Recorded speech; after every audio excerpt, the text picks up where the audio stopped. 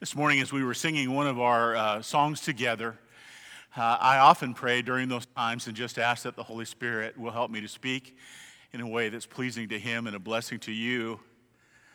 And I went back one more time and asked that this morning.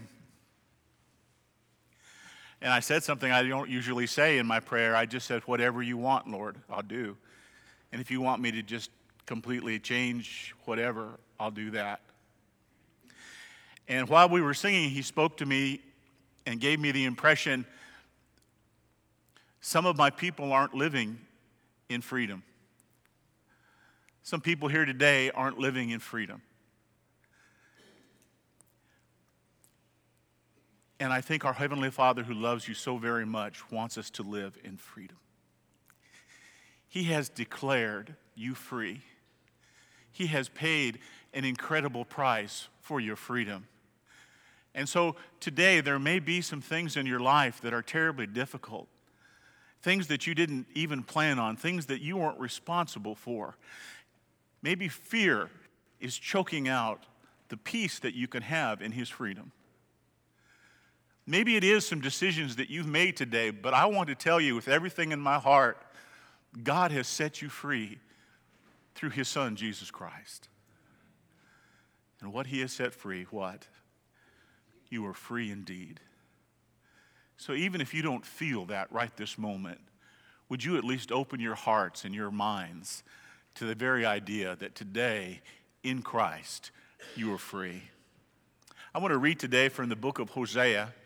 This is one of those moments I've mentioned when I was in seminary as I was reading this passage, really I think probably for the very first time, that everything stopped as I heard the voice of God through His words. And not only heard His voice, but saw an element of His heart that I'd never seen before. Hosea 11:1 begins, "When Israel was a youth, I loved him, and out of Egypt I called my son. The more they called them, the more they went from them. They kept sacrificing to the Baals and burning incense to the idols. Yet it was I who taught Ephraim to walk. I took them in my arms, but they did not know that I healed them. I led them with cords of a man, with bonds of love, and I became to them as one who lifts the yoke from their jaws. And I bent down and fed them, and they will not return to the land of Egypt, but Assyria. He will be their king because they refuse to listen. They refuse to turn to me. The sword will whirl against their cities and will demolish their gate bars and consume them because of their counsels. So my people are bent on turning from me. Though they call them to the one on high, none at all exalts them. How can I give you up, O Ephraim? How can I surrender you, O Israel? How can I make you like Admah? How can I treat you like Zeboim? My heart is turned over within me. All my compassions are kindled. I will not execute my fierce anger. I will not destroy Ephraim again. For I am God and not man, the Holy One in your midst. And I will not come in wrath. They will walk after the Lord. He will roar like a lion. Indeed, He will roar, and His sons will come trembling from the west. They will come trembling like birds from Egypt and like doves from the land of Assyria.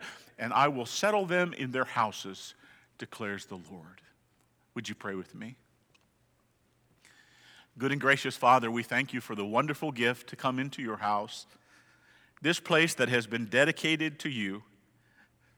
We have been dedicated to you. We are your children, and we, oh Lord, words fall so short, but we are so thankful that today we are yours and we are yours forever.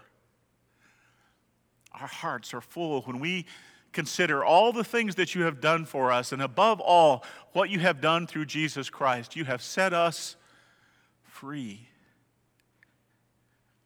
So help us to live in the freedom that you offer us. Help us to turn away from anything that would enslave us. And help us to be totally yours. In you we find love and peace and joy and fulfillment. In Jesus' name, Amen. It's always important to understand the original setting of a biblical passage, and that's especially true in this passage because this is a passage that goes in a direction that you would not expect. There are many twists and turns. There are things that God does in this that many of us do not know the book of Hosea would be surprised about. This story is set 700 years before the time of Jesus. And in this time within Israel, there's much going on within the borders. There's much going on without. Within the borders, God's chosen people are acting like rebellious, unappreciative teenagers. Although God has blessed them abundantly, the Israelites have chosen to chase after other gods and act adulterously.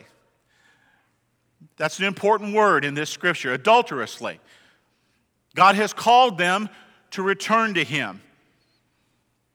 He speaks through the prophet Hosea in a bizarre and most difficult way. He tells Hosea to marry a prostitute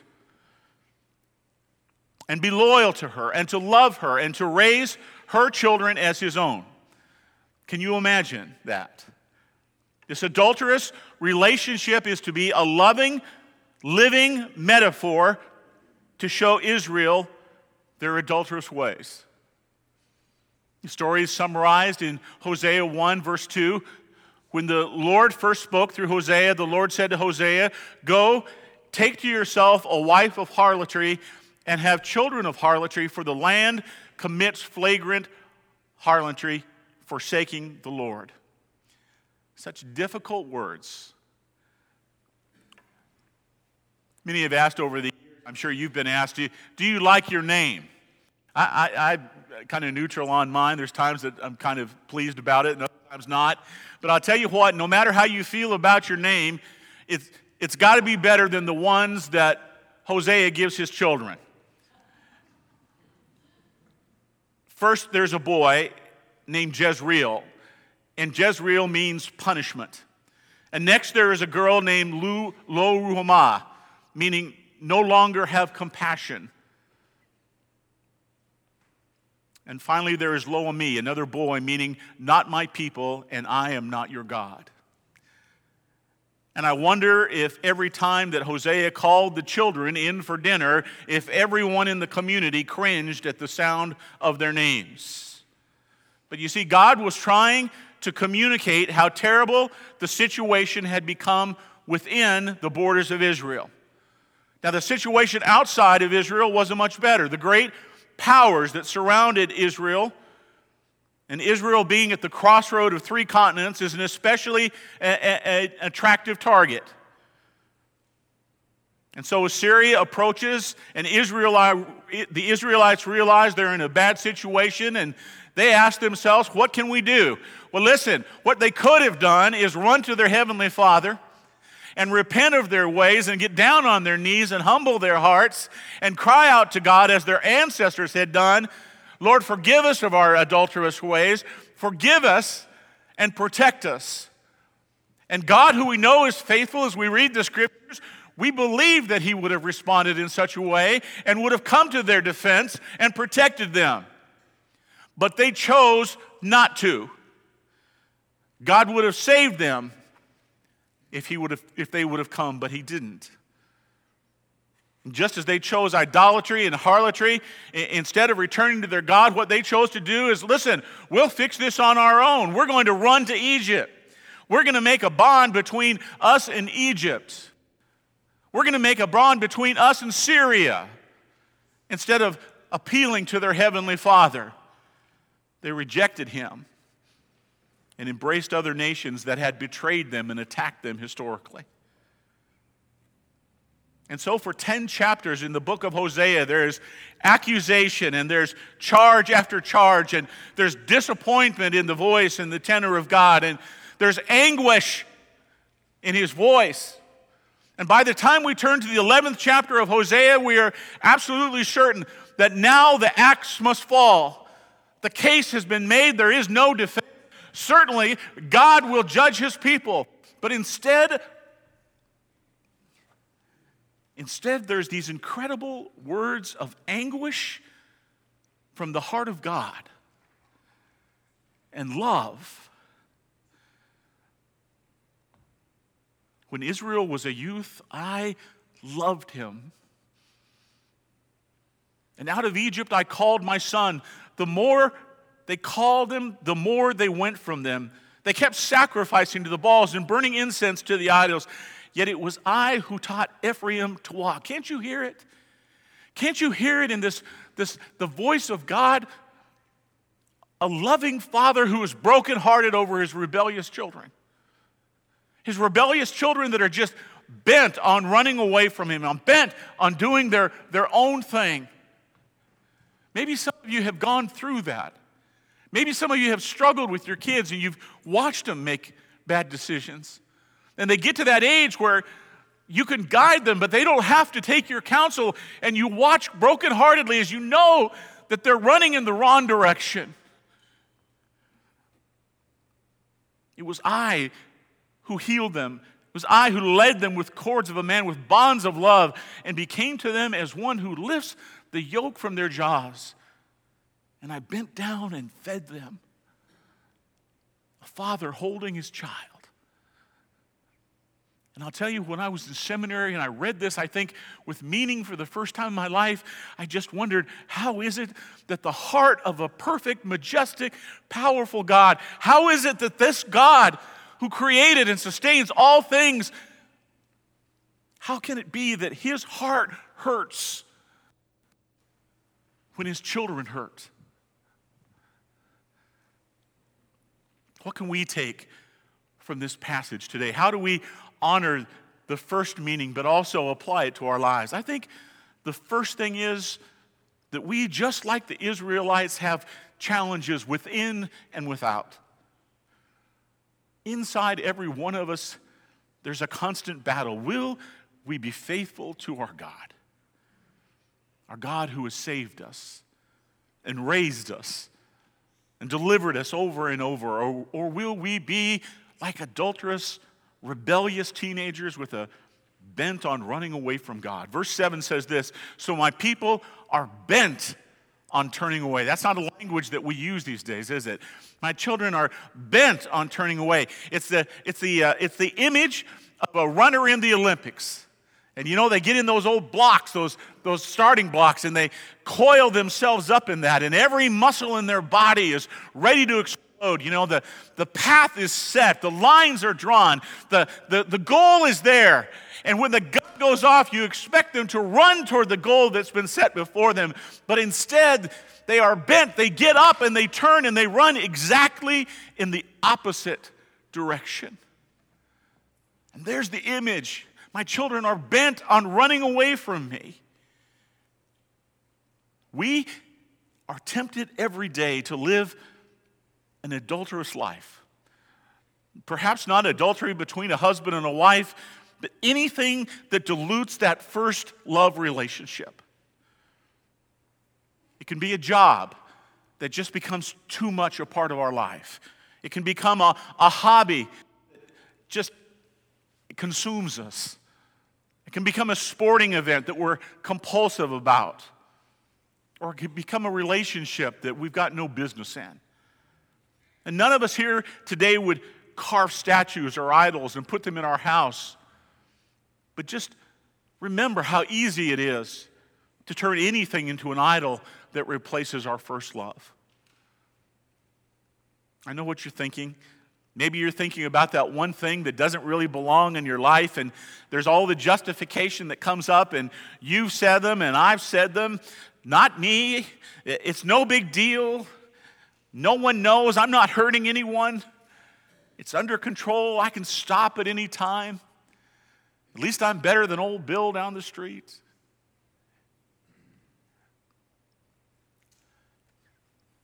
Stop.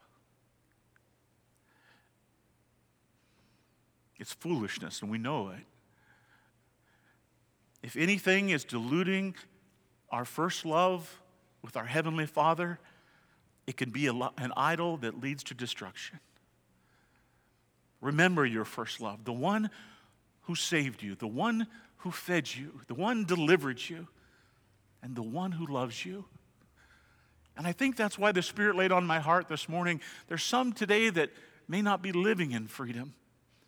But remember the scripture that says, our Father is faithful to forgive. Our Father is faithful to forgive. He's just waiting,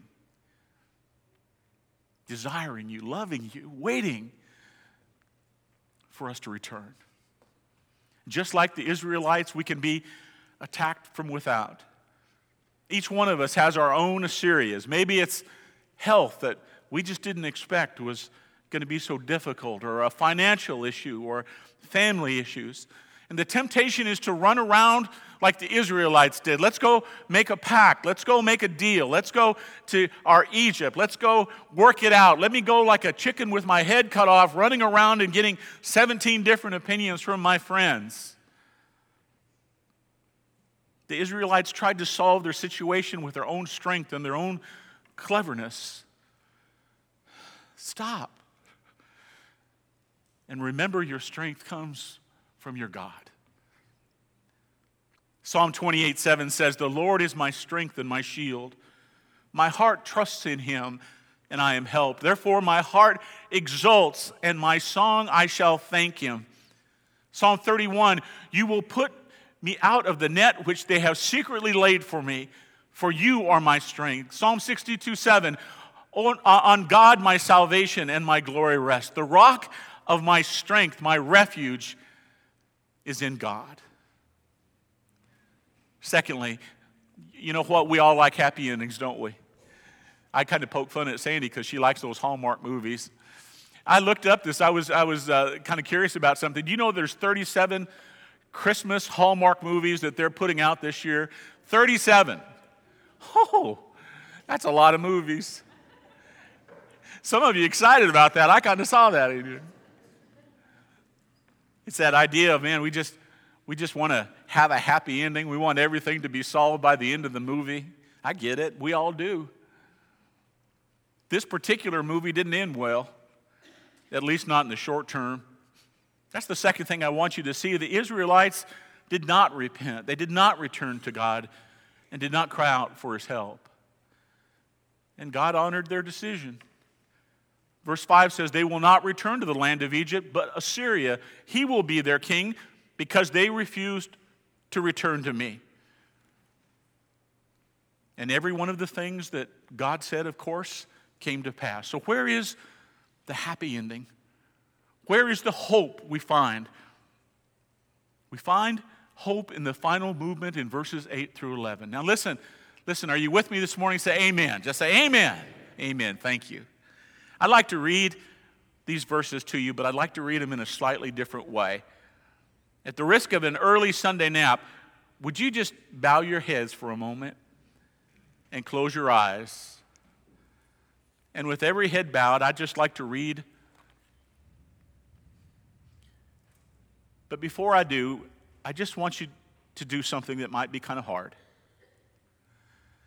In your mind's eye, I want you to see Jesus and see him on the cross.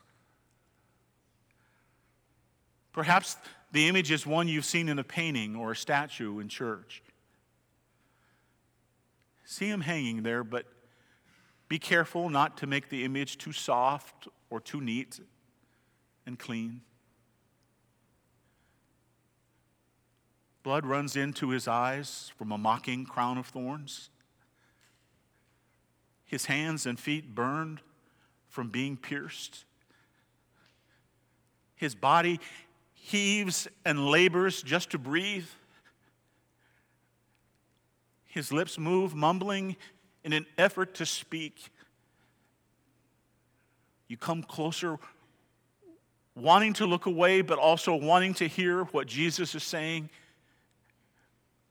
He opens his eyes to look at you and whispers, how can I give you up?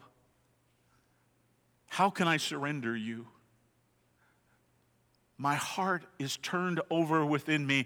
All my compassions are kindled. I will not execute my fierce anger. I will not destroy again, for I am God and not man, the Holy One in your midst, and I will not come in wrath. And look up here.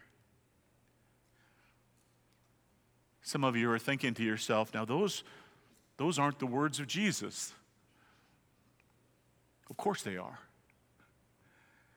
Because when we look into the face of Jesus, we are looking into the face of God who spoke to the prophet Hosea. And we see him most clearly, most acutely at the cross. He's not changed. He's not changed from the Old Testament to the New Testament, to this very day. So where is the happy ending? We know how Israel responded 2,700 years ago. That's history. That's done. That's complete. We know how God would have responded to the Israelites. He would have responded faithfully. 1 John 1:9, if we confess our sins, He is faithful and righteous to forgive us our sins and to cleanse us from all unrighteousness. That's not the question. Here's the question of the day. How will you respond? How can I give you up? How can I surrender you? My heart is turned over within me. How will we respond to such love? How is it possible that a perfect God who needs nothing to be complete, yet makes room in his heart to be vulnerable even to us? How is it possible that the Almighty God who created all things seen and unseen could empty himself and condescend to the level of his children who are bent on running away from him? How do you respond to such love and grace? By returning love for love, life for life, growing in our maturity and our likeness to him, and thanking him for every blessing, relying on him for our every need. Would you pray with me? Good and gracious Father, we thank you for this opportunity. We thank you for the words of Jesus and his command to remember him through the table, through the bread and through the wine. We thank you, Father, because it brings us once again to the cross, to the crossroads of life. And today, help every one of us by the power of your Spirit to choose you, to choose life.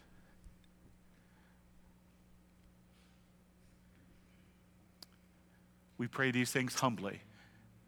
In Jesus' name, amen.